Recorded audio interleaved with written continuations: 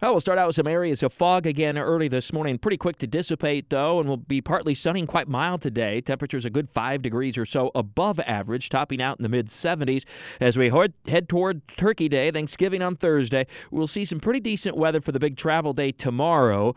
Within a day's drive of Jacksonville, virtually no problems. There may be a little bit of rain when you get far enough west toward New Orleans on Interstate 10, but otherwise partly cloudy skies. Temperatures will be seasonably cool to the north of Jacksonville, quite mild, if not downright warm for Central and South Florida, but headed south on I-75 or 95, west on I-10, or then north on I-75 or 95, you're generally looking pretty good for Wednesday. The back end of the travel period, the holiday weekend, is when there'll be more trouble by Saturday and Sunday in particular, as we become quite wet across the area. On Saturday, it's mainly rain for the southeastern part of the country, including Jacksonville. By late Sunday, it's rain for areas west and north of Jacksonville, but if you get far enough north into the Tennessee and Ohio valleys, maybe a little bit of ice and snow.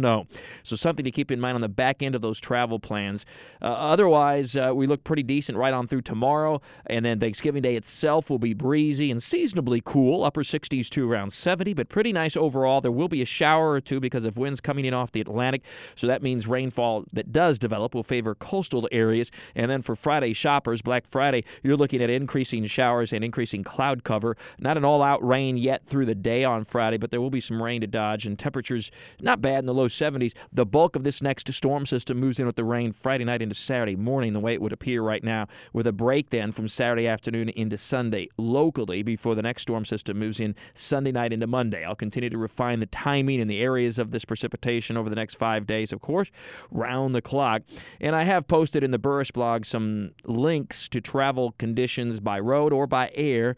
That's at WOKV.com and ActionNewsJax.com, the Burrish blog. In the tropics, we have no areas of concern over the Atlantic Basin.